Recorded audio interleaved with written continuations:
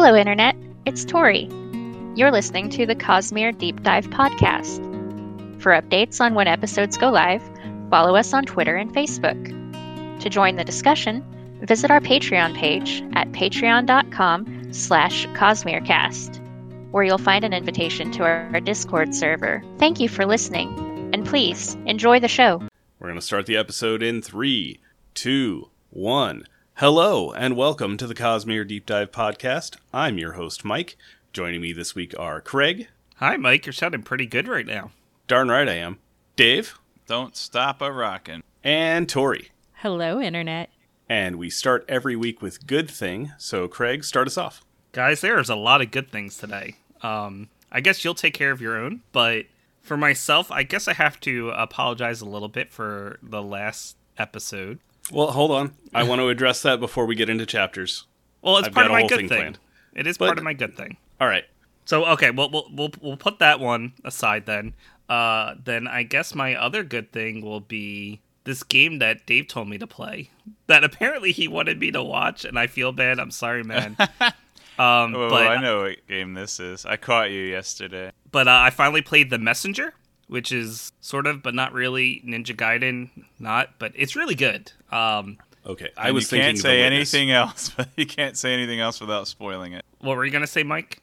You said The Messenger, and I was immediately thinking The Witness, because I have seen Dave play that. So I Yes. thought that might have been Yeah, what he was talking I about. got them mixed up too in title. They're Dave- way different games, but for some reason the titles kind of blended.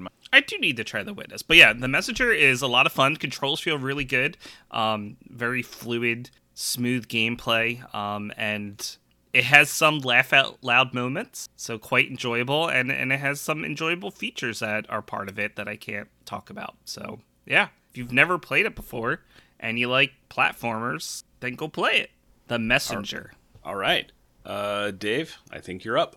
My good thing this week is another Earthbound-related thing. It is a remix album by Super Soul Bros, and the title of the album is Motherload. It has a lot of music from Mother 1 and 2, as well as one track from Mother 3, and it's pretty great. Nice jazz ensemble they got going, playing some of the best darn video game music out there. Yeah, Earthbound's music is phenomenal. Just real good. And Craig would know that if he honored my 50,000 point pledge to on play the list. Earthbound.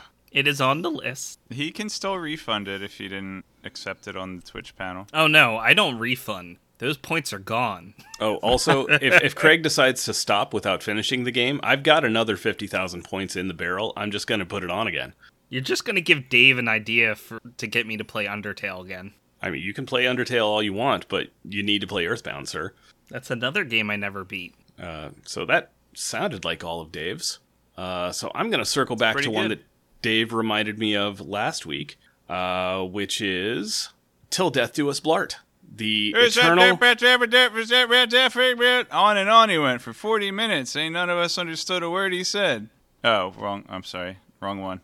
What just happened? I'm not super clear on that, but it's an eternal annual podcast hosted by currently the McElroy brothers of My Brother and Me fame, and Tim Batt and Guy Montgomery of The Worst Idea of All Time fame, where they watch Paul Blart Mall Cop 2 every year and release an episode on American Thanksgiving. In most recent years, they've tried to do some sort of gimmick attached to it because the movie is not good, and they've talked about it already, and they're bored of it. So the latest one, this year's, which you've had plenty of time to listen to if you were inclined to do so, so I don't feel like I'm actually spoiling anybody. This year's gimmick was one of them. Instead of watching Paul Blart Mall Cop 2, watched Here Comes the Boom. And the whole, like, most of the episode was them trying to, like, figure out who it is based on, like, whether a person remembered things or could, like, spot new stuff or name characters, things like that. Like, very, very werewolf-y. Wait, Yeah, social deduction game. how are they still finding out new things? Oh, there's always new stuff, Craig. It's more layered and complex than you give it credit for. It really isn't, but your first few watches, you're going to be sticking to, like, the main action of what the camera is focusing on. But after a few, you've got that down. You already know everything that happens in this movie, so now you can start paying attention to the stuff in the background. Things like a child saying that flowers are pretty and can she draw on them? And her father not holding a phone, saying, "Not now, honey, I'm on the phone." That sort of thing. I laughed a little ahead of time because I listened to the episode. I remembered that. Can I draw on them? Yeah, it's good. Man. My favorite Give that episode. kid an Oscar. My favorite episode continues to be 2017 when Travis and Justin and Tim and Guy all watched it together in person in Huntington, West Virginia, and Griffin watched it in the dark because the lamp at his desk, the light went out, like the light bulb burnt out, and he did it to 2 full playthroughs of Pink Floyd's The Dark Side of the Moon, and I've talked about that at length, but it's a real good listen, you guys. It's a real good listen. I was thinking of not listening to that one until I went and watched Paul Blart Mall Cup 2. Don't do it. Pink Floyd's Dark Side of the Moon. Don't do it. Don't do it. Don't do it. Don't do it. Or I can watch it in French with English subtitles. Oh, I think was what happened one year. Justin watched it in French one year, and that was pretty good. He as a game to keep everybody entertained, he would just play some scenes with the French audio and have them try to guess what the scene was. But yeah, it's good stuff. Don't watch the movie. Do not watch Paul Blart Mall Cop 2. They will tell you to do so in the first year. They will continually tell you to do so throughout. Like, they'll assume that you've seen this movie. Don't. They give you so much detail on what happens in the movie. You don't need to have seen it. Your life is better off without it, even if you're listening to this podcast. Just don't watch the movie. Not worth it. And I think that's it for me for this week. So, Tori, what's your good thing this week? Well, I want to tell you guys about a graphic novel that I read that I thought was pretty cute. It's called The Well by Jacob Wyatt. That's Wyatt. And the plot is that Lizzie, her grandfather sends her to the market all by herself for the first time ever. She needs to sell the goats and the, stuff from the farm. And he tells her, "I need you to bring back this much money so we can survive the winter, but the rest of it's yours." And she ends up spending all of the money and not saving herself enough for the ferry ride home. So she steals some coins out of the wishing well. And then the spirit of the well comes after her and is like, "Okay, you need to return those coins or grant the wishes." And she's already spent the coins on the ferry, so she has to grant the wishes. And it was delightful, and I really enjoyed it. Sounds like Coco. That does sound pretty good. Yeah, I was just thinking that, like, in real life, all of those coins go to whoever cleans the fountain. They just pick them up and keep them if they want to. Sometimes they donate to charity. Like, I've seen wells set up. They have a sign that says all proceeds or whatever go to such and such foundation. So I don't want them to go to charity, though. I want them to go to whoever has to clean that thing. I want them to go to the Goonies. Well, it they could. took That's 1 quarter true. back. That is true. They took 1 quarter. Man, The Goonies is a wild movie, right? It is. It really is. I don't know how it got made. All right. But I'm glad it did. The Goonies 2 randomized? Also, another weird thing that exists in our lifetime. Thanks, Vitor. Okay, we are done with good thing, bad things only from here out. Craig, let's address the elephant in the room. You ended last episode rather upset.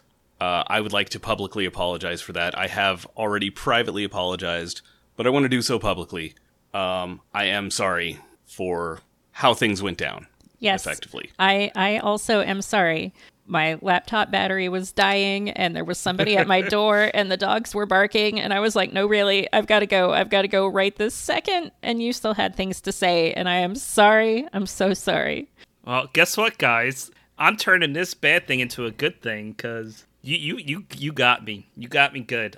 So here's what actually happened, listener. It was my birthday. Well, it was close to my birthday last week, but my wife gave me a surprise party. And Dave was able to come. It's a shame, Mike and Tori, you guys live further away, so you're able to come. But Dave came, and everyone but me knew that this was happening. Like, I had no clue. I have to say, you all did a really good job because you apparently knew this was happening.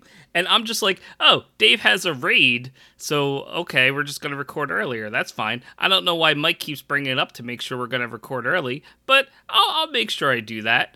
So that wasn't weird. I didn't notice that. And then, of course, making sure I get off by, I think it was 5 o'clock my time, which gave me enough time to, get ready and travel to, so it was at the pinball location by where we live, which, by the way, is another good thing. If you're ever in the Philadelphia area, do check out the Pinball Gallery.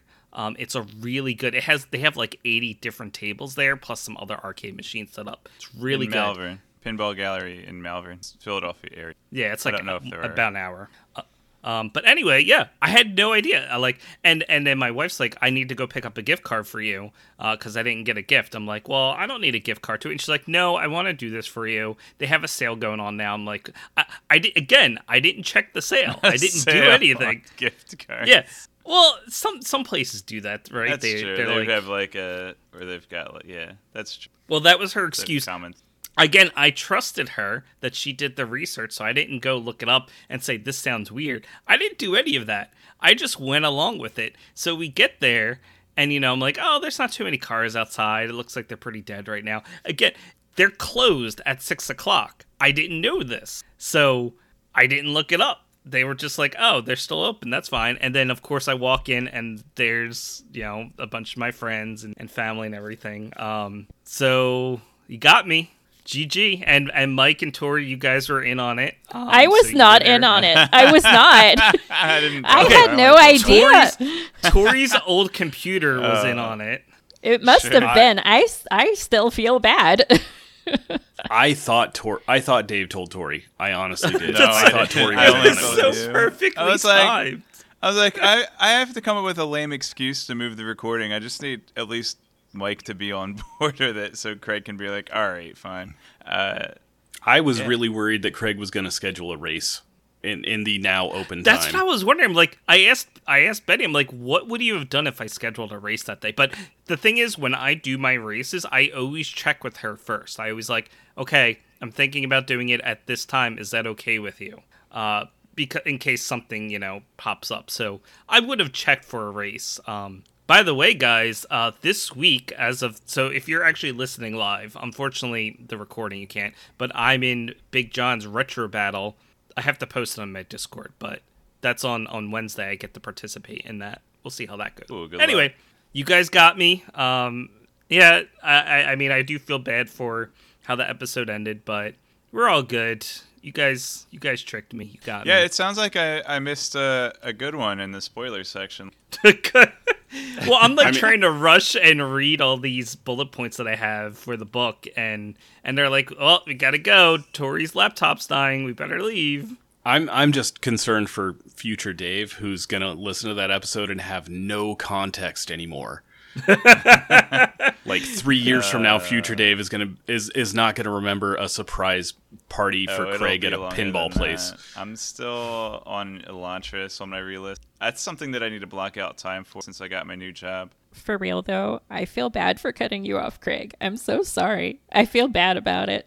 You made Tori cry. Well, you realize, guys, that just means there's going to be more bullets today. Yeah, that's fine. I wanted to hear the bullet points. No, as I was watching my battery percentage go down and down and down, and it also would give me the, you have this many minutes remaining, and it went from, oh, you've got like 20 minutes to, nope, it's 5 minutes. It's less than 5 minutes, and it was just going down, and I was like, it's fine. I'll just mysteriously drop out of the podcast, and they'll know why. Yeah. And then my doorbell rang, and I panicked, and I was like, I gotta go. Yeah, that 20 minutes assumes that you have the screen on like 1% brightness and you're not using any programs. You're not clicking. Yeah, they hide 5% on you sometimes. It's all right. All right. I feel like we've effectively dealt with the elephant in the room. We have reminded future Dave from 3 years from now and a week ago what happened at the end of that episode. I think we're settled. I think we can start chapters. Yeah. Ooh. Before we begin chapters, I have partial good news. I finally caught up to the chapters as of last week. Wait, you're reading a book? Wow. I'm reading this book. It's called Rhythm of War by Brandon Sanderson. It's pretty good. I mean, I'm only halfway through the second part. I got up to chapter 31 actually, so I can summarize chapter 31, but after that you're on your own. Well, so you didn't even get to the good chapters this week. Dang, Craig. It's hot. You know what? I had a lot of catching up. I had about a month's reading to do, so keep that in mind. I'm finally at the point where I'm only a week behind. All right. So now that we are darn near 20 minutes into recording, Dave, can we start some chapters, please? No, I actually want to double back to last week and go over some of the things I posted in Dave Theory's channel on our Discord, patreon.com/CosmereCast, Discord server, just in case you didn't hear toward the beginning. So yeah, I wrote a couple things. I don't know if you discussed these after I left because I typed them while you were recording the spoiler section last week, but I decided that box that the Sion is in doesn't do squat. It doesn't do anything. There's no actual reason that Shallan can't remove from the box, other than the fact that Mraisie doesn't want her to. But the Spren will die, Dave. That's it's totally not a Spren. believable. It kind of is, but no. Mraisie just told Shallan that so that Shallan wouldn't open the box. And if I recall correctly from reading Elantris many, many, many years ago, if she were to look at the Sion while talking to Mraisie, she would see Mraisie's face in the Sion. Is that correct? That is correct, yes. That's and a also, pretty good reason for Mraisie not to want her to take it out of the box, I think. Well, when they're not talking to each other, she'd also see a Sion, the letter. What is it called? A glyph? No. A Rayo? Aeon? Aeon. Yeah, they'll see. She would see an Aeon inside of it. Okay. If it is a Sion, which I'm totally not confirming. But why would it matter if she saw Mraisie's face? Because she has seen his face before. Okay, here's the thing. He doesn't want to put his makeup on. That's it. Okay, yeah, that's valid. That is like absolutely. When you get on an early call for work and you don't have your webcam on early work meeting. Or like when you get on to record a podcast and your friends are like, let's do it with our webcams on today. And you're like, no, wait a minute. Gosh. I need more than 10 minutes notice for that. We should do that next week. I think it's fun for us, and it also gives people more incentive to join in the live recordings for patrons. Agreed, but I need to find my webcam. I took it down. Yeah, poorly planned. So Dave, I'm not sure if we talked about this, but Sions are Spren. Like they technically are. They're basically devotion versions of Spren, right? Right, they're devotion's version of it, but they're still technically Spren. Whatever Spren happen to be, which is a Type 1 investiture according to Vasher, that's what Sions are as well. Okay. That would be a Type 1 invested entity. Thank you. And that's an adjusted Type 1. That's not an original Type 1. I know you guys were thinking about it. There's is that an original Type 1? No. Is that no, it's not an original Type 1. Or is that Zahil's Type 1? Okay.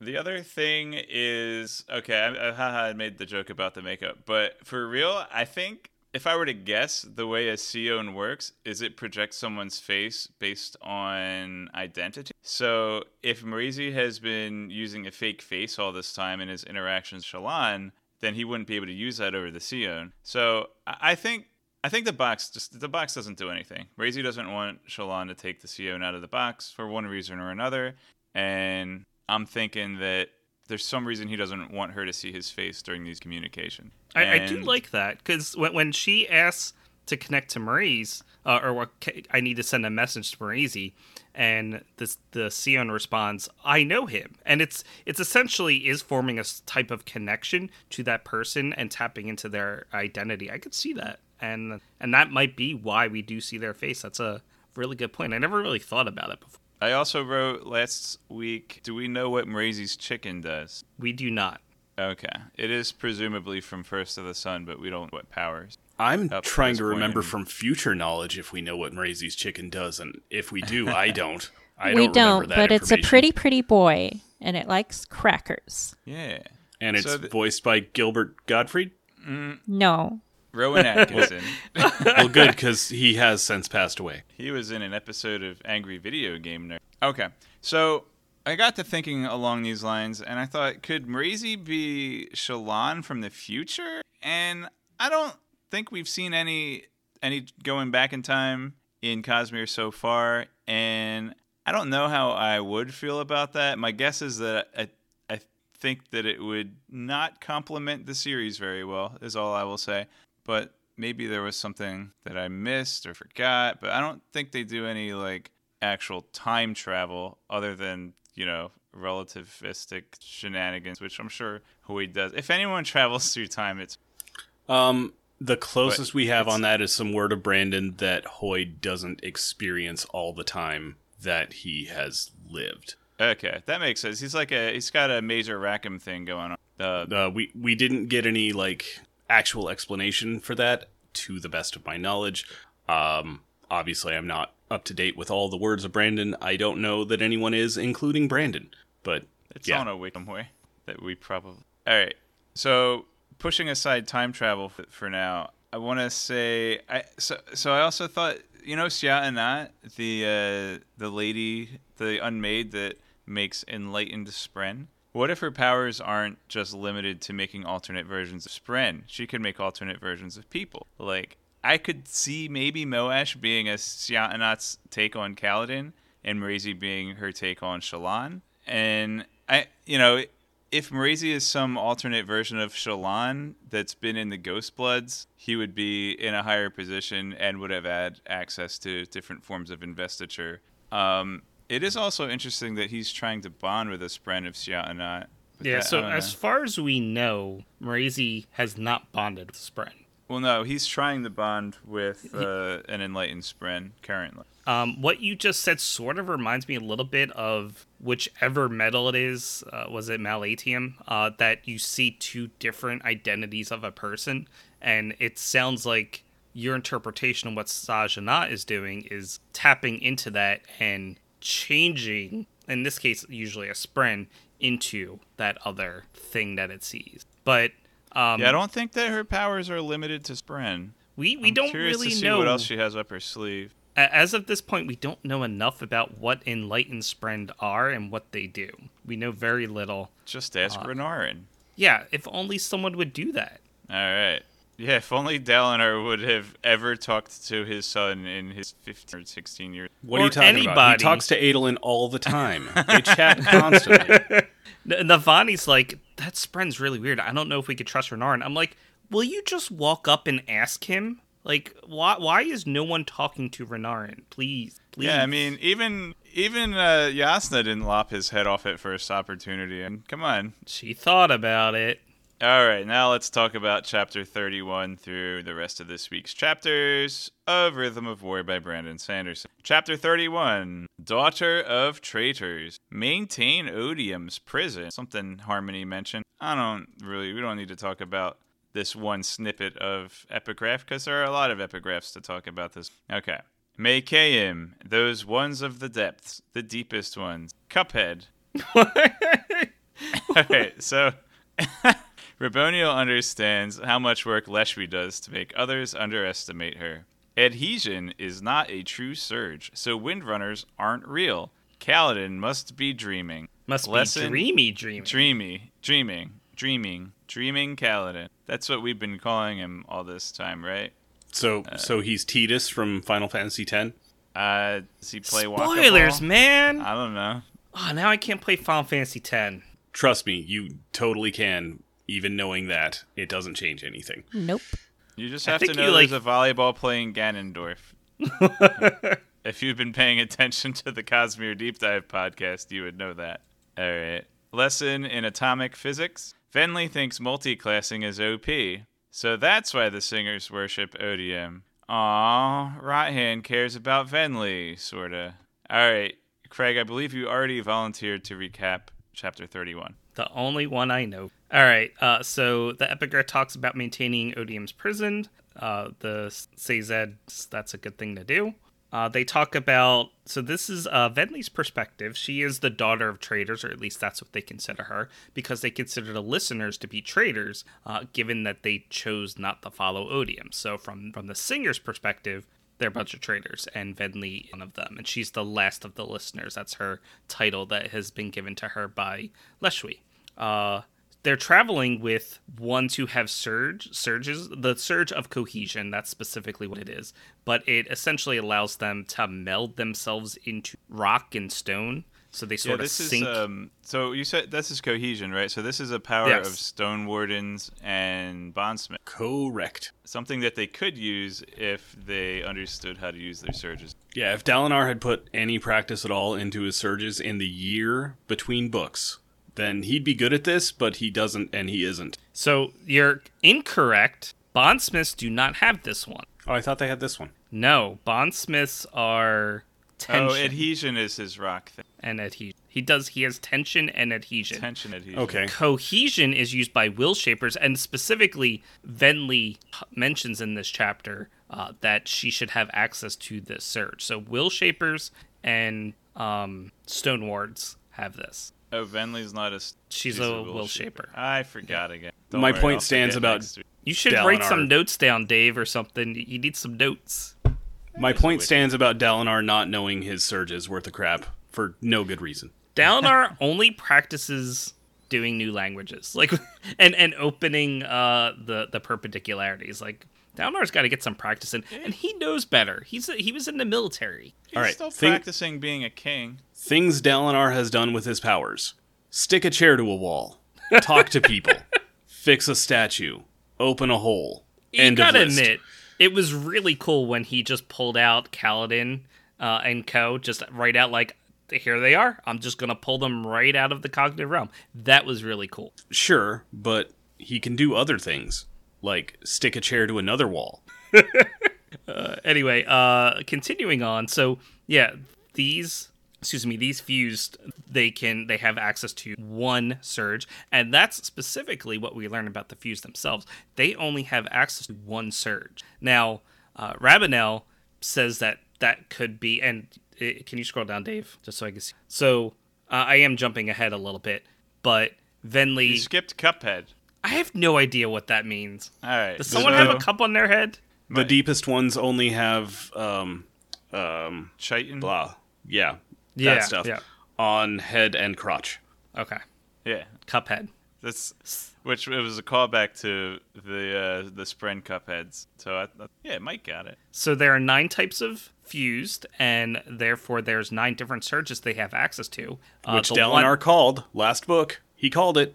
The one they don't have access to is adhesion because they don't think it's a real surge. Rabanel believes that it's just sort of made up.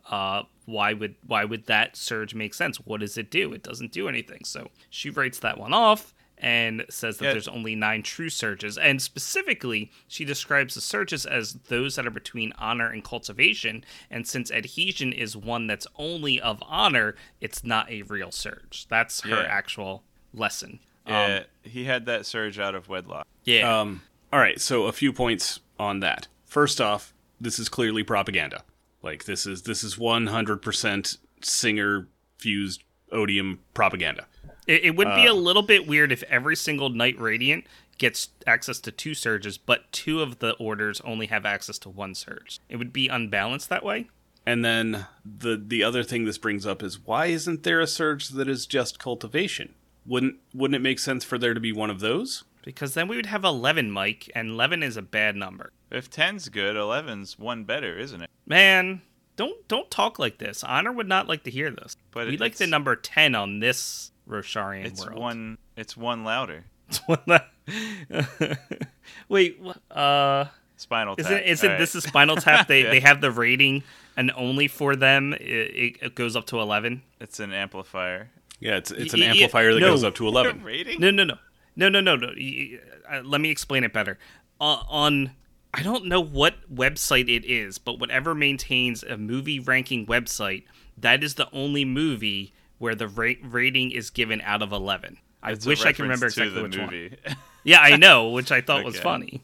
Why don't they just make 10 surges more powerful? Yeah. But it's So one more anyway, surge, isn't it? But this one goes up to 11.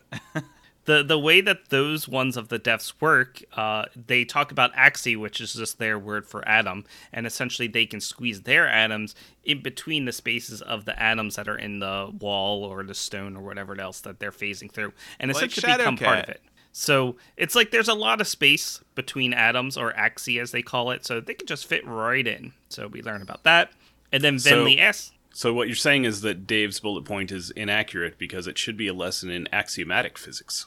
Ah, yeah, fix it, Dave. So, Venli thinks multiclassing is OP because, again, Knights Radiant have access to 2 Surges. She has access to Surges since she's a budding Knight Radiant herself. And it's like, well, wouldn't that be better? And Rabinel says, well, you can either multi-class and sort of know 2 Surges, or you can know 1 Surge really well. So in her opinion, it's better to know 1 Surge super well than to know 2 sort of well. They also get a buff of their Stormlight never runs out. They have infinite MP. And hey, Tori, can you jump in here and let Craig know how to pronounce that name he's been butchering this whole time? You mean Raboniel? Thank you. Raboniel? I know I wasn't going to say anything, but... You should. You're supposed to call me out on this. Oh, man. But then Can he'd we be start calling over? you out all day. Hello, and welcome to the Deep Dive Podcast. That's not even the name of the podcast, Craig. Wait, what did I say? Deep Dive? What? Cosmere? What are we recording? It's just the Deep Dive Podcast. We occasionally deep dive into other things not Cosmere related. You have heard my introduction over 200 times now. For nearly 5 years, you've been hearing my introduction, sir. But to be fair, we who re-listen to the episodes as they come out, we've heard it 400 times. So he only has half the experience we do. I don't even know what I said, honestly. So you didn't say Cosmere. You forgot the most important word in the title. I thought I did. This so is wait, a podcast about swimming. I need to go back. What is her name again? Rabinel? Raboniel. What was I saying? Rabinel. Raboniel. Okay, well, hopefully I'll get it right. Next week, I'll get it wrong. Raboniel. So, where the heck am I in the chapter? Yeah, There's anyway. no way to know. Multiclassing's OP. She disagrees. Cool. And she also gave a description of... Is it in this chapter where I think it's Raboniel saying to Venli, she's like, I don't know where they get these extra powers. They have some other powers that we don't know why they have them. Because they have the power of the combined surges too, right? Right. Well, the Knights Radiant, yes, have demonstrated that ability. So a Windrunner has adhesion and gravitation. So they can do more stuff with gravitation a Skybreaker can, or rather different stuff than a Skybreaker can, because of the way adhesion gravitation combine. Right? No, not really. So yes, there are like combo powers. Yes. But yes, as far as I can tell, like Chrono Trigger, the one that Kaladin has that that we've seen him use is he can like shape the wind around himself to what he's used it for is like to slow down a high storm in a very localized area, which Sylphrena did for him when he was strapped outside for the high storm after he killed everybody in Sadeas' army. The whole army. Yeah, whatever happened to Sylphrena? I don't know. We haven't heard from about her her in a while. Yeah. But yeah. Also, presumably he's also using it like subconsciously while he's flying to like keep the wind out of his face so he can talk and see and stuff. Also, we've been told that each Knight Radiant Order uses the Surge differently. So, I mean, we got a little bit of that with the Lightweavers and how they soulcast is apparently a little bit different than how Yasna does her soulcasting, given that she's an Elsecaller instead of a Lightweaver. But it also comes down to specific orders and how they might use the surges. So there's differences there. There's a lot, and I think it's just because the Fuse don't really know this information. They only had access to Knights Radiant like when they were essentially attacking. So they know very little in that time frame compared to the Knights Radiant and what they were able to develop and study back before the Recreants anyway. We lost all that. The order that has the biggest like combo power thing that has nothing to do with the individual surges is Bondsmiths. They get super duper combo powers. Like all of Dalinar's playing with connection, which opening the perpendicularity is a form of that because he's connected to the Stormfather. Yeah. Bondsmiths get super duper combo powers, where Kaladin can shape the wind a little bit. Anyway, this whole multicasting talk and everything does remind me a little bit of Cradle. The conversation, anyway, reminds me a bit of Cradle. Giving a shout out to that season. And then there's a little bit of a discussion about why they even worship Odium when the surges themselves come from honor and cultivation. And it's like, well, do you want to just worship nature and creatures, or do you want to have a god of emotion and passion? That's who we follow. And Raboniel? Do you want to have a god who's a cop, or do you want a god who rocks? I don't know who Rothan is. I didn't actually read that far. So. He's somebody else that works for Leshwi in a parallel. So like vertically, he's equivalent to Venli. Okay, and he apparently cares about Venli. Well, he cares about her. You think? According to Venli's like inner monologue, there it's like all he does is show up, say a thing that he's thinking about, and then leave, which he did. All right, chapter 32. Of In the Three Minds of Out Ha Eat. Yes. Is the title of the chapter, according to my notes. All right, so Sazed doesn't think multiclassing is OP. Well, just because he did it badly, like... He picked two shards that are directly opposite, and he's like, why don't these work together? Like, why can't I be a barbarian mage? I need all these feats. Like, you should have been a barbarian. You should have been a fighter mage so that you would have extra feats. Oh my gosh. All right. Horse-like sword. Next scene. Shallan wants the spy to be Beryl. Adolin's begging strategy. Adolin gets a far-off look in his eyes, probably thinking about Maya. Shallan has imposter syndrome. Shallan had pattern in her childhood, but did she have pattern? Oh, that bullet point is super clear, Dave. I know exactly what you mean. I mean, we know that she bonded pattern, and she knows that she had pattern when she was young, but did she have pattern when she was young, or did she have pattern? Well, I mean, she couldn't have had pattern because she had pattern. Right, she couldn't have pattern and pattern, but that doesn't mean that pattern is pattern. What if she had pattern, though? Okay, No. let's be clear here. If Vatha has pattern. Shallan has pattern. But see, if she had pattern and then broke the bond, then pattern would have been able to bond with Vatha, because then pattern would be a Deadeyes. But pattern is a Deadeyes, so I wonder if Shallan actually had pattern when she was young, then broke the oath, pattern became a Deadeyes, and then since pattern's a Deadeyes, she had to bond with pattern. Yep, pretty clear. I mean, I understood all of that. Yeah, makes perfect sense. All right, so there's no need to explain further. Correct. So Gallant is taking a liking to Maya, and Gallant doesn't allow just any creature to ride him, but he's all right with having Maya ride him, and I think that He already agreed to carry all of Adolin's swords. Like, this... I don't know why this has to be a special point. Like, he already agreed to this.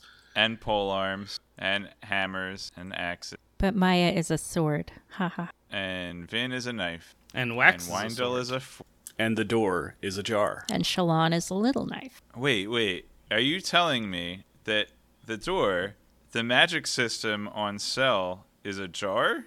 And we didn't make that joke in Elantris? No, we're making that joke in The Lost Metal. Oh. Aw.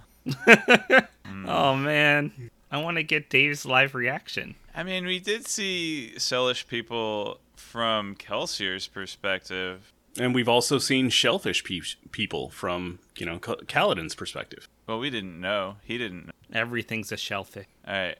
All is crab, Dave. Not everything's a shellfish. It's crabs All all is the way crab. down. All right.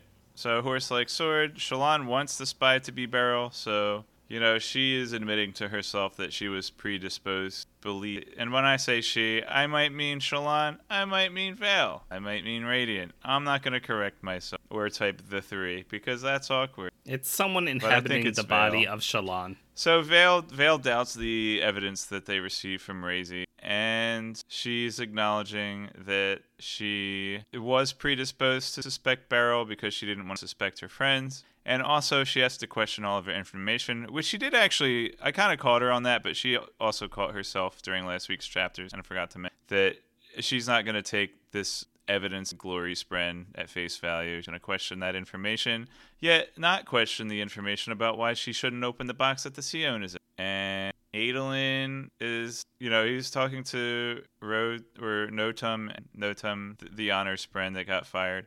And Notum is discouraging Adolin from going to Lasting Integrity and talking to the honor spren because they ain't going to listen. They're not going to read this pretty letter that Yasna wrote. And so Adolin starting to doubt the mission and trying to come up with other ways that can appeal to the honor spren. And he's like, I guess we could just beg. And Shallan's kind of hiding at this point, and Vale notices that Adolin is kind of looking off, maybe thinking about ways that he can activate a better plan to approach the honor spren. And he's thinking about pants. Trouser. They're pronounced and pants. Trouser. I'm sure Adolin has access to both because they have Trousers, different uses. Pants, short pants, jodhpurs, cargo pants. He's thinking about all sorts of legwear. I have to post something in Good Thing regarding pants. Is it the old Cartoon Network stinger with the Super Friends? No, it is a short by Matt and Mike Chapman. Okay. So I'm always up for some Brothers Chaps, yeah. Yeah. But anyway, Vale lists a bunch of things that he might be getting a far off look at, looking off in the... And I think that the key to approaching the honor spren is going to be Maya in some way or another. Or, because they'll see that he really cares about the Deadeyes, and that they're not just callously throwing away the lives of spren. Oh, I think the correct approach is violence. Lots of violence. Oh, there will be violence in this week's chapters. Worry you not. All right. Hold on. Craig doesn't know that. Spoilers. But he does, because he read the chapters this week. No, he read chapter this week. I read chapter. Okay.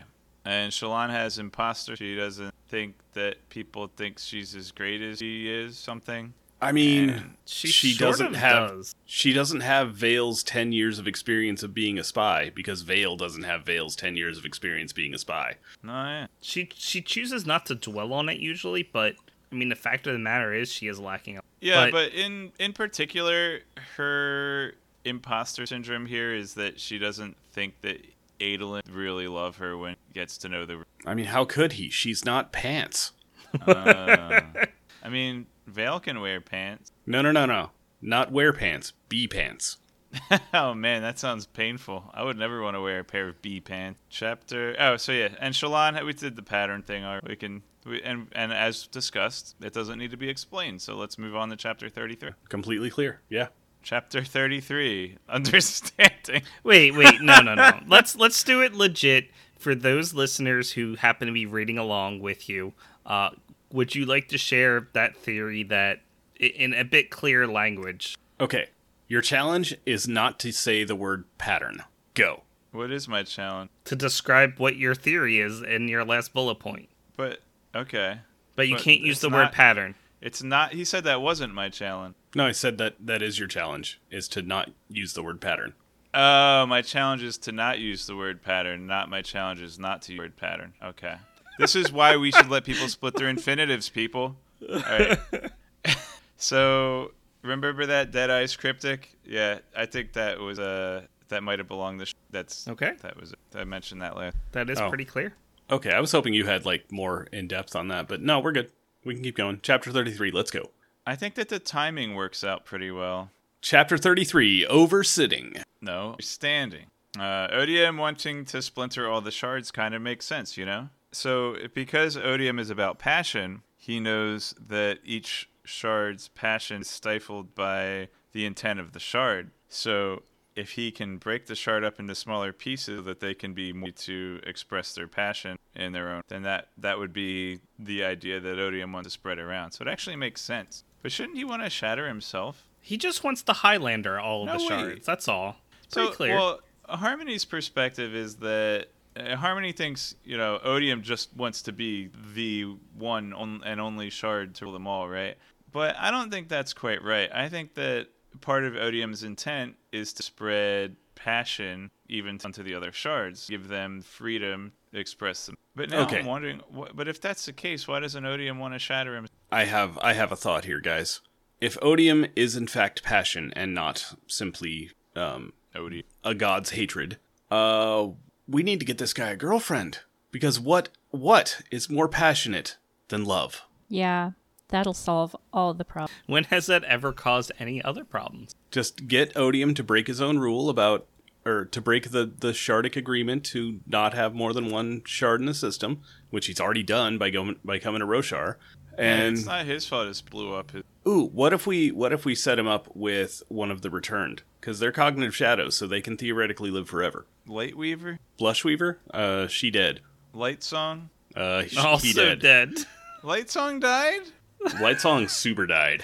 Did you read the same book as us? All I remember was a talking sword. But that'll You never remember come up the again. important part.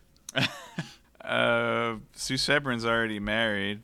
As is Scoot, and he's not returned, so like he's double off the table. Oh, what Okay. about Zahel? I got one. Mercy Star. There's one for you. Did you just jam two words together and hope that it was a return name? Oh, I got one. Pinky Winky.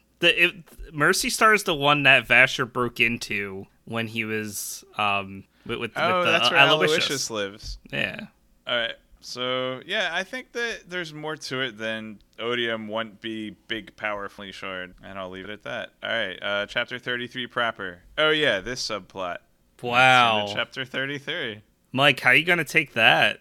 Wait, was this my Kaladin Stormblessed action therapist chapter? Yes. Dave, I wanted Hey- you to handle it. I didn't Mike, want to he's step on your toes. he's inventing modern therapy with the help of being written by a guy who knows what modern therapy is. Hey, Mike, can you tell us what actually happened this chapter? He puts together group therapies for depressed people.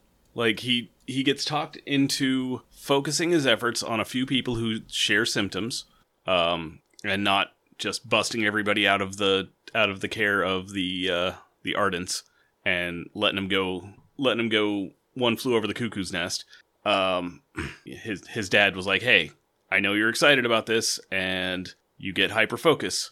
So let's hyper focus. Just pick a few people that all have the same symptoms." And also there's a fun thing where his mom is like, "Hey, we understand what you're going through," and she doesn't. She really yeah. doesn't. She wants to, and that's cool, but she actually does not understand, and that is an important distinction between sympathy and understanding. But yeah, no, he starts giving them like therapy sessions and having them do self-led group therapies and just getting them out of the darkness to talk to each other and, maybe have some hot tea with it. And I'm feeling like next chapter he's going to invent AA. Yeah. You know what? I mean, this is really good. It's nice to actually read about something. This is not something that we're really exposed to. It's very much whenever you read any kind of fantasy book or anything of that nature, it's very much this is just the status quo. And Brandon Sanderson is really looking into a lot of different issues and a lot of different approaches to how these things can be addressed, and not just issues, but just how people act and think. It's very different for a lot of different. So, I would like to note that I really wish that they could figure out some sort of pharmacological helper here, because a lot of times with depression, it's literally that your brain doesn't make the right chemical, and so having a pill you can take that will tell your brain to make the right chemical or to provide that chemical itself is a key component of all of this. Therapy is wonderful, but it is not, and often should not be, the only tool. Yeah. I don't think we've gotten any discussion about any type of aside from, I guess, fire moss. We haven't really heard of any kind of chemical substance that people take. Well, we have disinfectant. True. Sure, but And I'm alcohol. specifically We have talking alcohol. about, things like, I don't know, fantasy Prozac. But we also have already established that having a Spren bond does not fix mental health issues. Yeah. It absolutely does not. It will fix physical health issues, mostly. Wait. But Oh, mental right, health, Kaladin. absolutely not. Oh, right, Kaladin. Yes, our Well, mopey yeah. boy Although, is still mopey. I don't know. Maybe it's part of his identity as well. That's sort of the problem, actually. Yeah, and same with Teft and his addiction issues, which I mean, Teft- ultimately stem from his depression. Tef flat out admits that the addiction has not left him. He just has to find a way to handle that. Like, just saying the words wasn't enough. The Spren bond gives a bit more of a support system than they had before, but it's still probably not enough on its own. And yeah, I didn't want to be glib. I just Mike could insight to this chapter that I could. But yeah, I absolutely love these sections in the book. I love the exploration into mental health struggles and potential treatments thereof.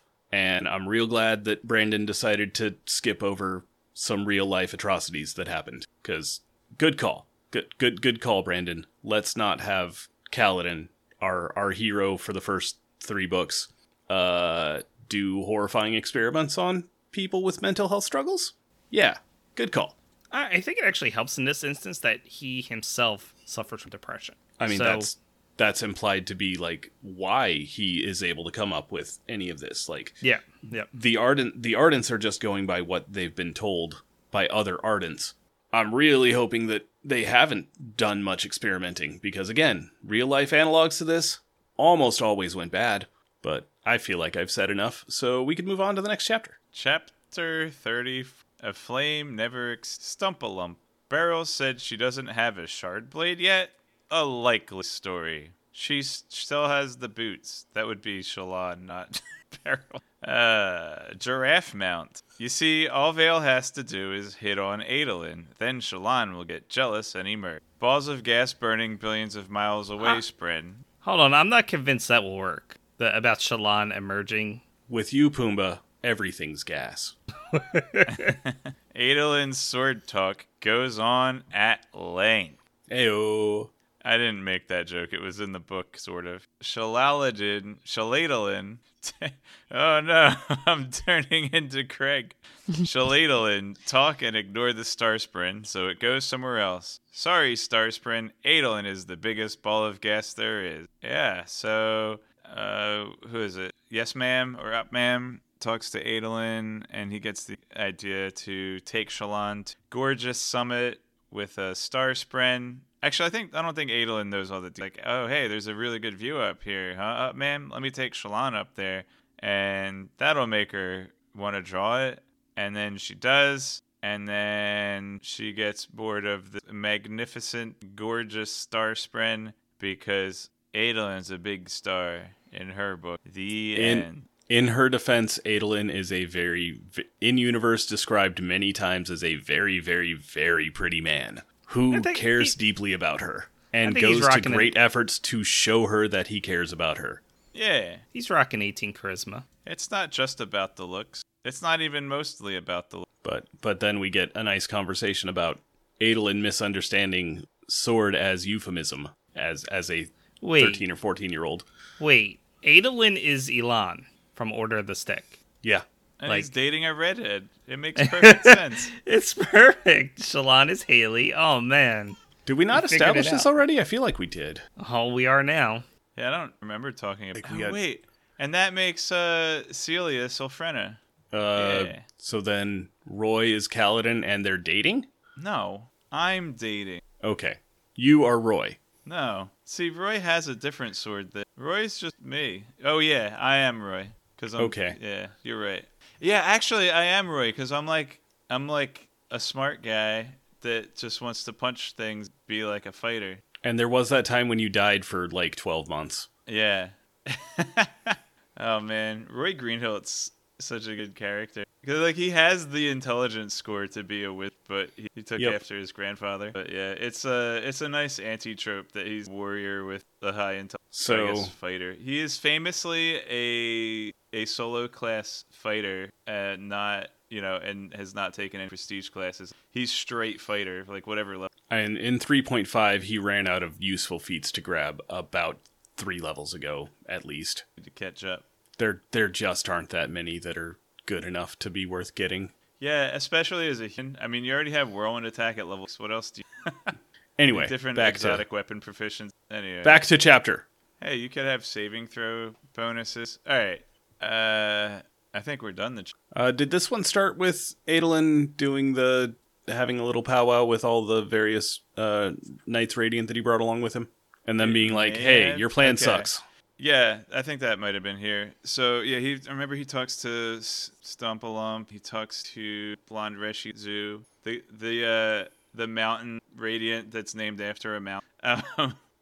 Zoo's contribution here is really fun because her idea was tell them they're being dumb. But then aren't they doing the same thing your people did, Zoo? Yeah, my people are being dumb. Yeah. That should work. It won't, but that should. I'd like that approach. And it is Stump that, speaking through her myth, who I named Reverie because I didn't say dreaming though, but now I've said it, so I failed you. Anyway. Okay. Stump says, you should appeal to their honor. Isn't that like their whole... What are you saying that like cryptics are just cryptic? That's racist, ma'am. Racist. But yeah, honor spren do the whole honor thing. That's kind of their deal. Wouldn't it be sprenist instead of racist? What are types of spren called? Spren. Varieties? They're variety.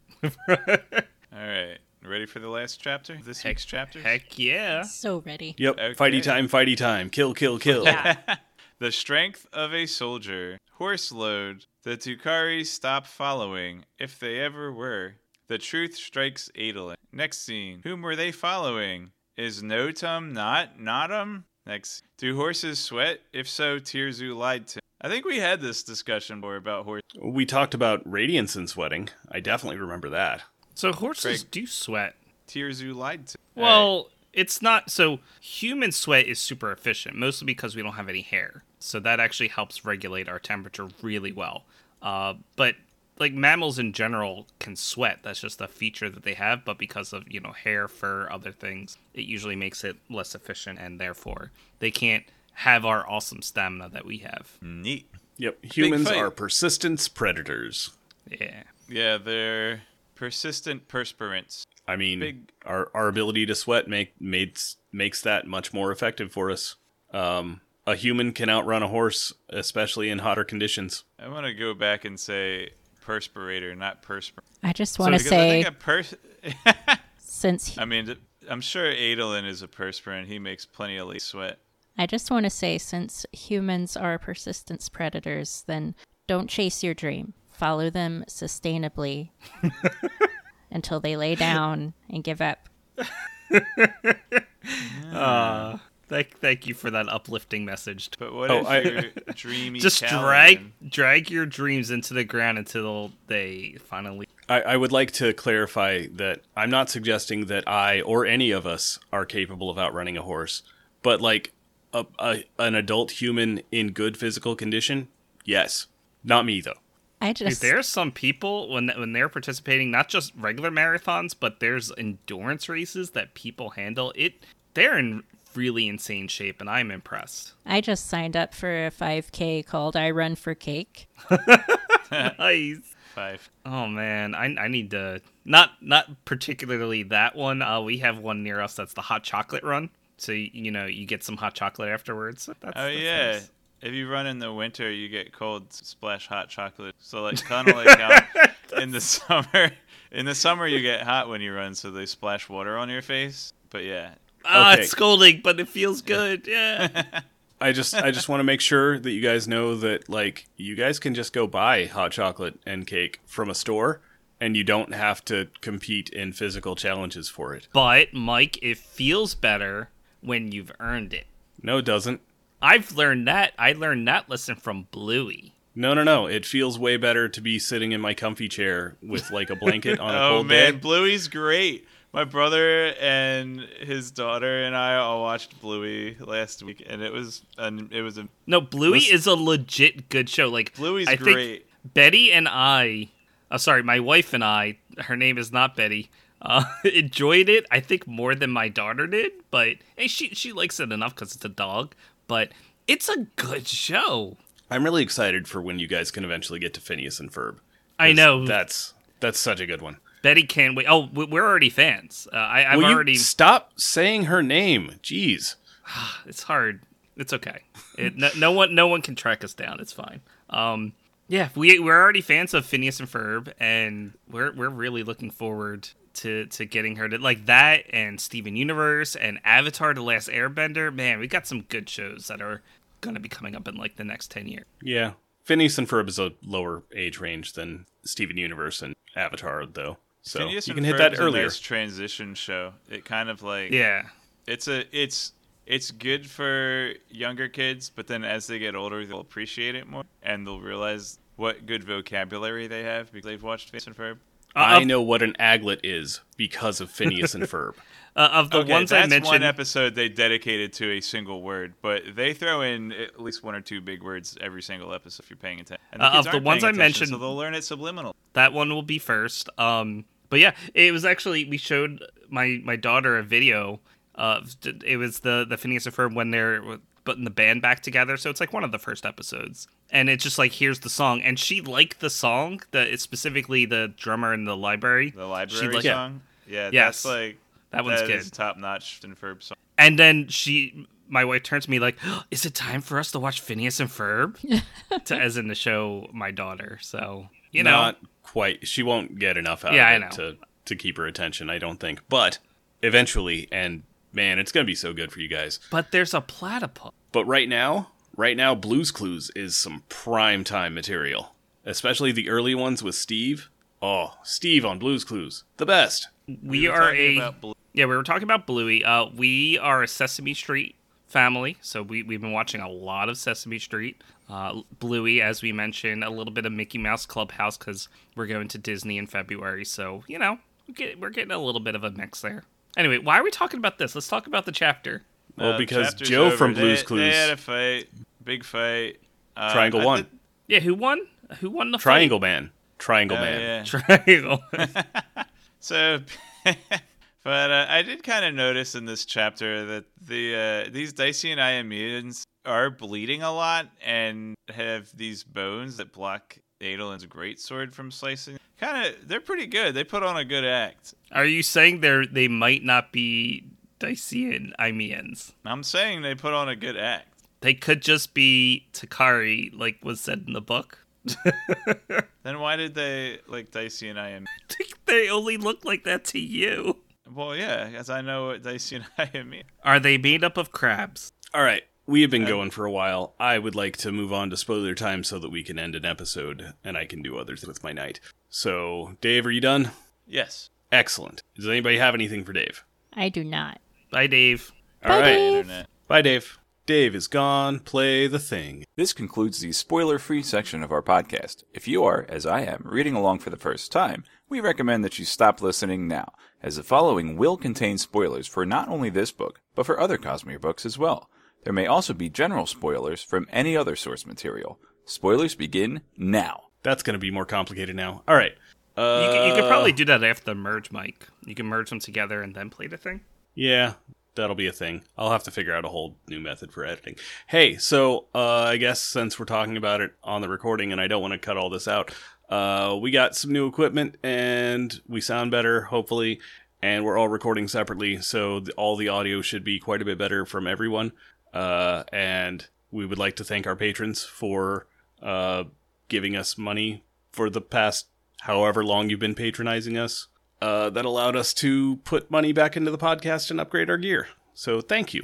Yes, thank you. Yes. Oh my God, you guys sound great, and thank you for all our supporters. Yes, we love you and you're beautiful. And now we move on to actual spoiler time. So I'm almost done with The Lost Metal. I have maybe 10% of the book left, which most of that is epilogue that I've already read. Well, hold on. Before we get Lost Metal, I do have a couple things for Rhythm of War. Is that okay, Mike? Sure. I didn't really have anything specific for Lost Metal. I just wanted to update on my progress. Okay. Well, there's something from Chapter 30. I know we didn't do Chapter 30, but I finally read it, and I wanted to point this out. So this experience, it's specifically about Shallan thinking about holding a cube. This experience, she'd done this before. She'd been here, kneeling on the ground, holding a cube that glowed from the corners exactly like this. So I sort of forgot about this whole thing, but when we had flashbacks of Shallan back in the second book, she talked about, the chest that was glowing, that there was some trunk or chest or something that was glowing. The safe in the wall. Yes, sure. So that's a Sion then. That I originally thought that was just her interpretation of Testament, her blade being stashed away in somewhere. So she was sort of imagining the light, but no. You only thought that because that's what she said. Oh, okay. Well, yeah, so that means she had access to a Sion, which means the Devar family had access to a Sion. So, why? Like, what? Oh, it's because we've established this. It's because her mom is is one of the heralds. Why do I always forget this? Heralds. Thank you. Yeah, there's definitely a bit more credence to that theory. Like that, there's a lot of weird things. Like we already know they had access to Ghost Bloods, given that they had a Soulcaster from them. So for whatever reason, they had access to Ghost Bloods, which is a little bit weird now that we know so much more about the Ghost Blood as of this time compared to when we were first given that info. Dad hooked up with the Ghostbloods. We don't know if they were present before Mom got killed. Mom had a Skybreaker connection, which makes sense if she's a Herald. But we don't know if the Ghostbloods were involved pre-Mom death. Well, they've had access to the Soulcasters since their family became successful, because they were soulcasting something in order to create their wealth. So, they were soulcasting chunks of their land into expensive stone, like marble. Yeah. So it's been at least that long, and I don't think you just quickly join the Ghostbloods and get access to that. You have to be established, and they have to have a reason for doing that. Like, that's the other thing. Ghostbloods don't just give you materials and say, here, go nuts. Like, there has to be a reason for doing that. And if Shallan's mom is actually one of the Heralds, I think that's legit. Like, that is a good reason. If there's something going on there, we just don't. Or if Shallan herself is one of the first Knights Radiant to show up that isn't a Skybreaker in like pre-final desolate or pre-last desolation, and they want to try to recruit her and get on that early, like, that would also be a good reason. Okay, well, I just wanted to point out that there was something weird there. And one other thing I wanted to point out in Chapter 30 was Adolin. That he's not weird. But Adolin waited for his soldiers to stay back, though Maya stuck by his side as he stepped closer to note him. The honor sprint gave her barely a glance. They tended to ignore Deadeyes. And I'm sure we covered this before, but there's a lot of similarities here between what Kaladin is establishing for the mental health issues and how to, like, resolve that, and also how Deadeyes are treated, like, especially what we see in this book. Like, that's intentional. Like, how they're treated. And I don't think... agreed. That's an intentional mirroring. Okay. And Notum says something weird. He says, one event that caused 8 genocides, Prince Adolin. Pause and think on that. So we know that the Skybreakers weren't part of the Recreants. We were told this. But what's the other order? Stormfather and Nightwatcher? The Bondsmiths. Yeah. Okay, thank you. That makes sense now that said that. And Sibling isn't full-blown dead and isn't full-blown Deadeye, so even that's not quite just as maybe as dead as Sylphrena was when Kaladin didn't quite break his oaths back in Words of Radiance. That's not as bad compared to, like, what Shallan did to Testament. Right. Shallan full-blown broke her oaths, although we still don't have exact details on that, and turned Testament into a Deadeye, but kept the bond. I don't know how Light Eyes really break their ideals, their oaths. It's a little bit weird just because they're more fluid and freeform. They essentially just have to reveal truths. Like, what did I say? Light Eyes. No. Okay. Light Weavers, yes. I know how Light Eyes break their oaths. They do it by being greedy. We've established this. Kaladin can talk about it all day long. And one other thing I want to talk about, Dave is pretty accurate. He's actually, like, spot on, and that the fact that he picked up about the cryptic Deadeye and how that was probably Shallan's, like, he's on it. Yeah, I am impressed. He hasn't been, like, this on, I think, since, like, Well of Ascension, Mistborn. Like, we got old Dave. He caught all the foreshadowing and the clues, and I think he's on board. Which is less fun, I guess, because it's great when we have, like, Doxandra, but, you know, we got to give him props. I mean, we still have time to lead him astray, you guys. I mean, that is true. This would not be the first time that he's guessed absolutely correctly and then immediately gone back on that and gone in a completely different direction. That's true. That was fun. Okay, I have one bullet point from Chapter 31.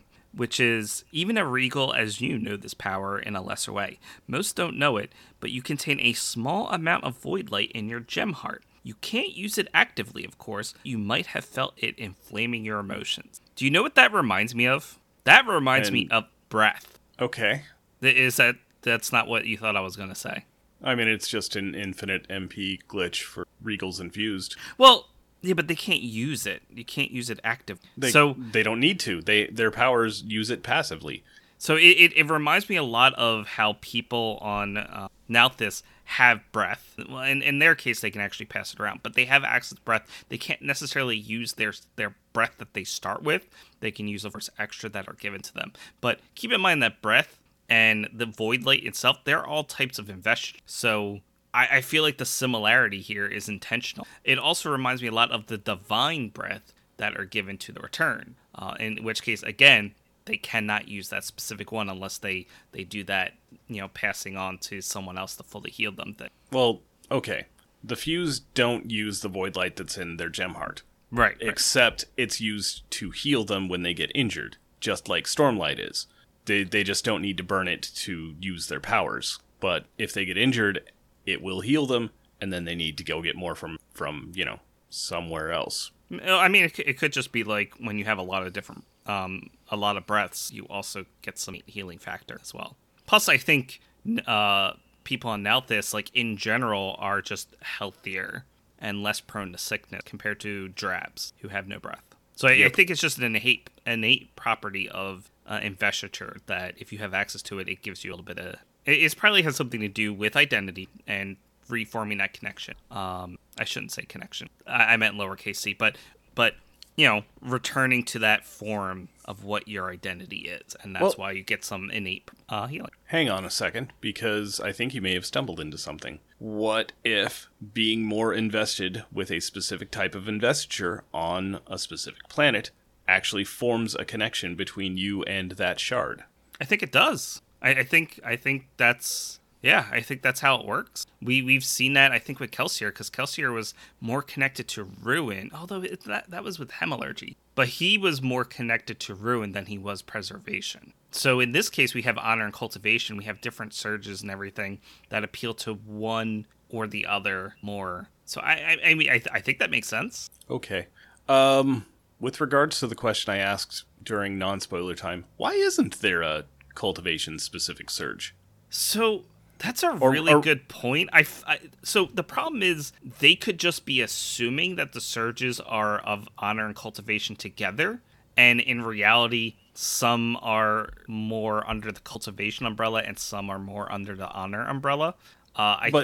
Okay, I'm getting that. Like, obviously, who bonds with Cultivation Sprint? Edge Dancers. Edge Dancers are going to be much more Cultivation-y, because they bond with Cultivation. Yeah, like Regrowth is obviously Cultivation. What I'm wondering is, why is there a specifically only Honor surge, and also not a specifically only Cultivation surge? Is it possible there is one and we haven't seen it yet?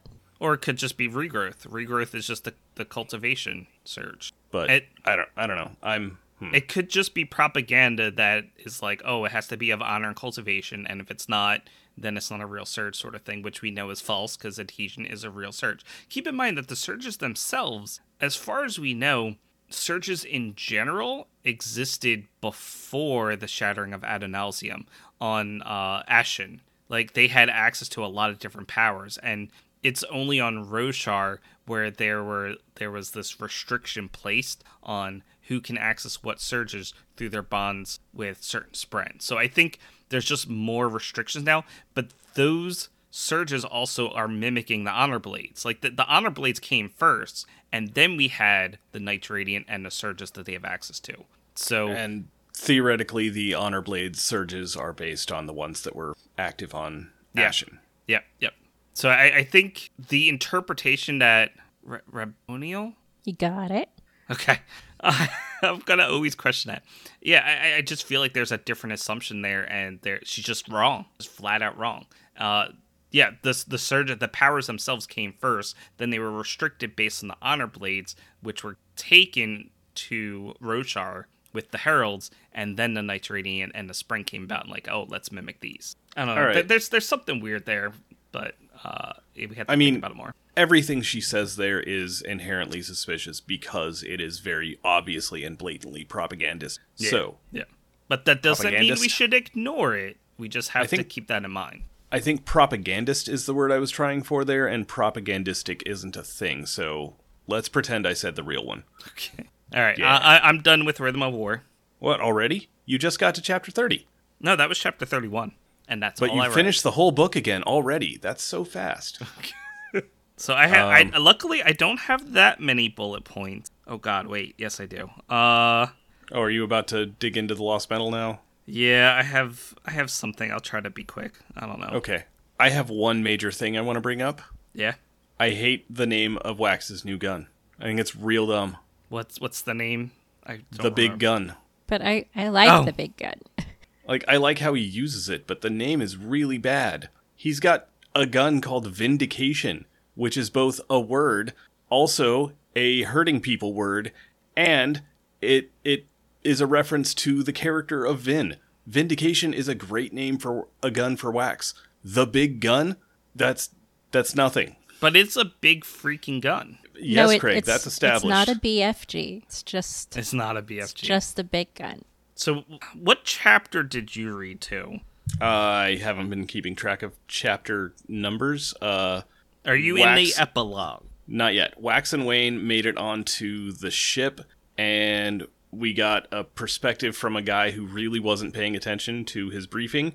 And then Wayne, when they got there, Wayne was like, "Hey, you should probably just jump off the boat," and then he did.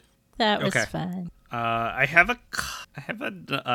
a good handful of notes.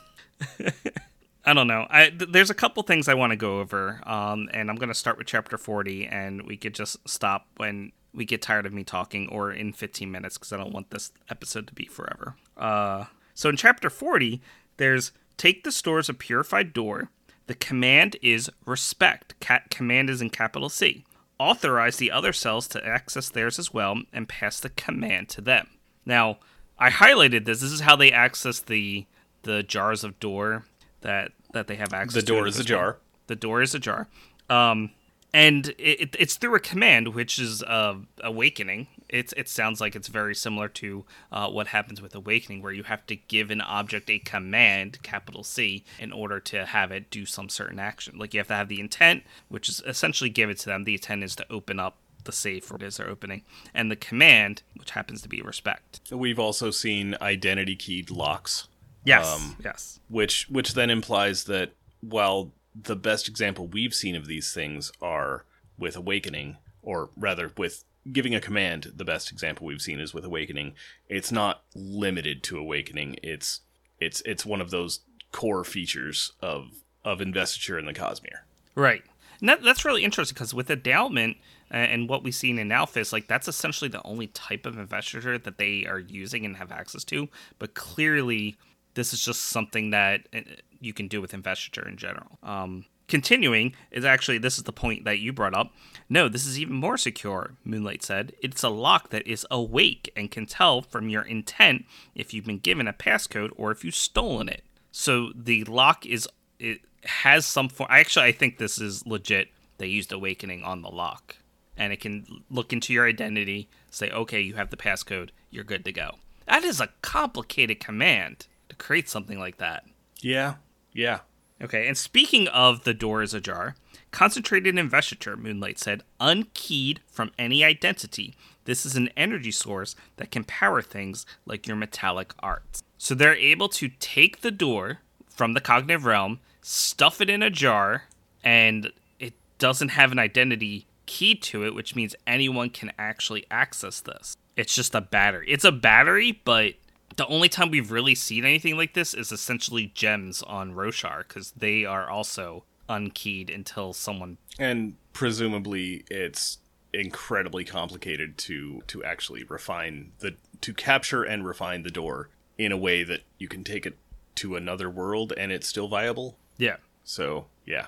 All right. Jumping ahead to chapter 47, but I really want to talk about this. Like, if we don't talk about anything else, that's cool. I want to talk about this. The army of golden skin and red eye things that Autonomy apparently is sending to Scadrial. I just want to talk about them. I had a brief discussion with one of our listeners in a spoiler discussion, but when I first was reading Lost Metal and I kept hearing about the army of red and gold, it made me think of Lifeless. Like, they sound sort of inhuman. They have a lot of different features that make them very capable of fighting. And to me, that sounds like a Lifeless. It just, in Autonomy's case, they happen to have gold skin and red eyes. That's just because that's her investiture, I guess, leaking through. Her investiture seems to be red-ish, maybe? Question mark. Although odiums might be red as well. I don't know. There's something weird going on there. But the point is, I think her army that she's sending to Scadrial are lifeless. What do you guys think? I definitely didn't see enough to make a judgment call on that. All I got of them was Marasi at the shard pool, and then she stopped them from going through because she sucked all the juice out of it and powered her allomantic grenades to give them a big ol' slow time bubble right at their entrance. Yeah, we don't see a lot of them, but it was just something I was thinking about because it's very weird that they would just look different. But we've seen humans on Taldane, so they're not that. Well, I know we haven't really talked about White Sands, but just, they look like human, at least in the comic, from what I've seen in the first volume. So I'm like, well, what's weird? Well, okay, we've had Lifeless before, and why can't something else develop Lifeless? It's not like an endowment-only thing. It's a type of investiture. And we have commands and awakening, so what if there's just another way to awaken it, just use autonomy's investiture instead of, endowment? That's just what I'm thinking. But speaking of the, I guess, Aeon Door, when Moonlight does I guess her cheat, I guess it's called. She becomes Shei. She does become Shei, but this is before that. She nodded and light flooded from her, leaving this is when she first accesses the door in the jar. Leaving a traced image on the ground. It looked a little like the map, a quick sketch of the basin, but with a strange rune at the center. So, as we've seen from Aeon Door and how it's used, it needs a map. And I told you guys, if they left Cell, that they would have to draw a map of wherever they were. I told you. There it is. It's right here. They have a map of the basin, and that way the Aeon Door knows where they are, because it needs a map. And they probably also need to actively be cheating connection to make it work. There's definitely something else that needs to be done, but Aeon Door specifically needs a map because it exists in the cognitive realm. So if it doesn't have a map, it doesn't know where it is. We know that Shai is cheating connection because she hasn't learned the language and she's speaking the language. Oh yes, absolutely, she cheats. Which that was a whole conversation with K-Ice from. Yep. Or sorry, Codenames Are Stupid. That was a whole conversation with Codenames Are Stupid. I like that name. Her full name is Codenames Are Stupid. I'm like, that's so good. Yeah. And I did highlight this is where she becomes a Sheod, I guess. I've always been Shei, so this is how we. By the way, guys, here we know Moonlight is Shei from the Emperor's Soul. Like this is her. She's Shai from Emperor's Soul, or Shei, depending on how you feel like it should be pronounced, and I don't remember which way it goes. But once she turns into an Elantrian with a stamp, then she's Shei. You have to pronounce all the vowels when she's Elantrian. Just the ones that are two vowels, one consonant, that are an Aeon that makes up her name. So in this case, there's really only the two vowels and the one consonant to go with, so it's Shei. And she says, blessed of the Sheod, which we've seen written in Elantris as just Shaod, but it's pronounced here as Sheod, because that's how Marasi sees it. Because she's hearing someone speak words that don't translate. And then, continuing Vanish, I'll use Aeon Tae. Did I say that right? Tae? Moonlight said, but that is quite the blessing you ask. I need distance and inclination. Again, she needs something physical to, I guess, know. I think this is the teleporting one. I meant to look it up afterwards. But I think this is the one that actually teleports her to a different location. So that's why she needs distance and inclination. So that way she goes to the correct location and isn't in the ground. I also haven't looked this up, but it's gotta be that, because we saw that happen a couple of times in Elantris. It would be silly not to do that specific callback if you're also making the reference to, like, needing a specific distance and a specific direction. It was Shirini's cousin or whatever. He was actually really good with numbers, and because he had all the numbers, you could just tell him what location you want, and he knows the distance and inclination. Like, it's the same exact thing. Yeah. Yeah. Oh man, guys, I haven't read Elantris since we did our recording. By the way, this is a callback. Be certain to deliver the proper offerings for the blessings I've magnanimously gifted you, and be pious in your treatment of your gods. So, my question for you guys is: this pre what the heck is it? Riode? Is that the event that happens in Elantris? Is this pre the Riode, or is this after Raoden fixes everything? Well, it'd have to be after because K-Ice is all grown up now. Well, let me fix my question. Is the way Shai acting, is she a pre-Riode Elantrian? Because talking about gods and leaving offerings and stuff, or is that how they are acting now? I gotta believe that Shai is a pre-Riode Elantrian. That would be my guess, and that's the identity she wrote for herself. Yeah, just because I don't feel it. Like, I feel like Raoden would still be in charge. Yeah, after things. We haven't gotten a good look at that yet, but I feel like he'd still be in charge, and he would not really allow people to, or allow Elantrians to refer to themselves as gods anymore. That seems like something he would put a stop to. Yeah, and with her being from another continent, then presumably that would be the information that they had about Elantrians would be from before, right? Well, not necessarily, because K-Ice is there, so they've got up-to-date information. Yeah. But did she at the time that she made that stamp? Maybe. Probably. I don't know. I don't think we have any way of knowing. She didn't have access to that. That wasn't one of her stamps back in Emperor's Soul, but of course you know when that took place either. Okay, well, I don't know. My interpretation would be that would be pre-Riode, because that sounds like how they acted back then. They expected people to leave offerings and stuff in order to get their blessings. And I don't think Raoden would fall with that. I don't think that would be cool. Which, I mean, it could just be that not including the Riode just made the stamp a little bit simpler and thus more likely to work. Yeah. Also, this does give us a little bit more insight into the Irie, because they are pre-Riode Elantrians, or at least, wait, I shouldn't say that definitely. I think they're pre-Riode Elantrians that just happen to live in the Cognitive Realm, which is why they weren't hit with the Riode, since they live somewhere else and they probably have a different map. Or they're the ones who happen to be in the Cognitive Realm at the time that the Riode hit. Yeah. So they would act more this way compared to, Raoden and Co. So maybe she based her stamp on one of them. Interesting. That means the Ghostbloods, well, we already know Kelsier interact with them, so man, I need Seeker History too. Yeah. Which Brandon said he is planning on writing at some point. I mean, we got a lot of good Ghostblood stuff in this book. I'm very happy with the amount of Ghostblood stuff we got in this book. And we got to meet a Shodell, and he was super cool and had cool powers. Yeah, Twin Soul, I like him.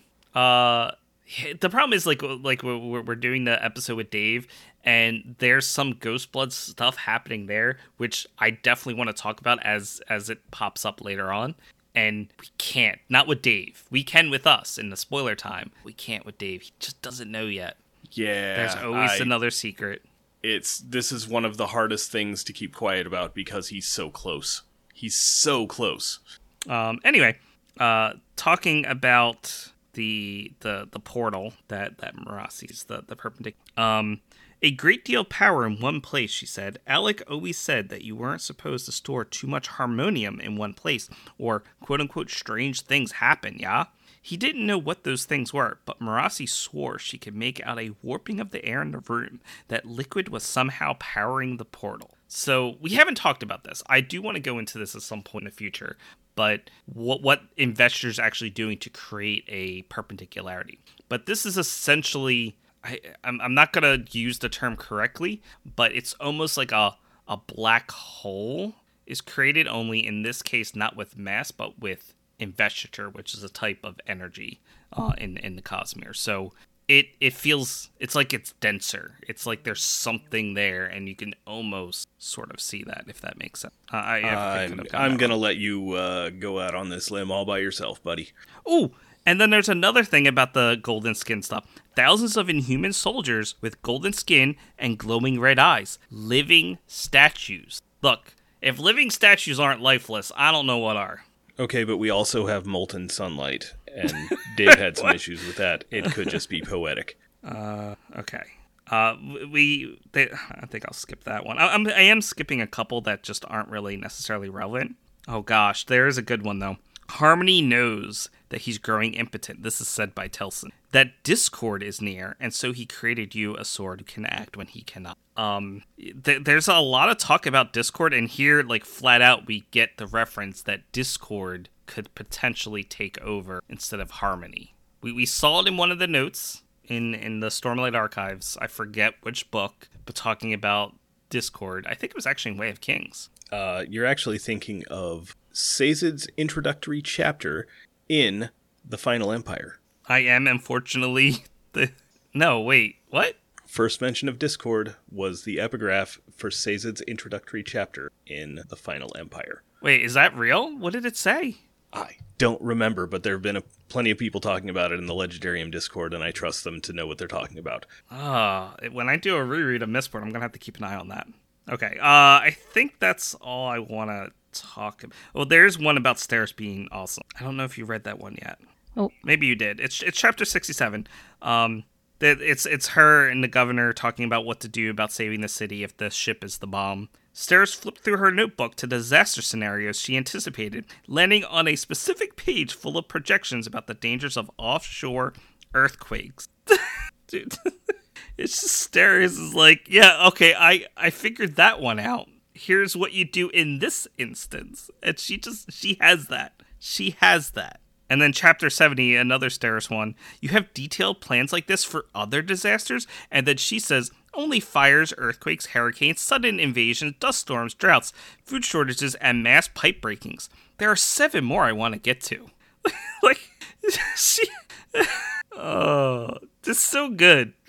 I don't know what to say. That's just so good. Vote for Steris. I love Steris. Steris is the best. I didn't like Steris when I first read Alloy of Law. What was wrong with me? She's like the best character in the book. I don't know, but it kind of sounds like you're running out of stuff, and I would like the episode to be over soon. So yeah, how close are we, bud? I think I can end it. I'm not sure exactly where you are, so maybe we'll end it here. I do have a couple more for next week, which goes to the epilogue, but not too many. So yeah, we can end here. Excellent. All right, folks, that's an episode. Good night, Internet. So, bye, everybody. Bye. This has been the Cosmere Deep Dive Podcast. Follow us on Twitter at CosmereCast or like us on Facebook. Our theme music is Traveling Made-Up Continents by Gillicuddy, used with permission. Hear more from him at the Free Music Archive. Thanks for listening.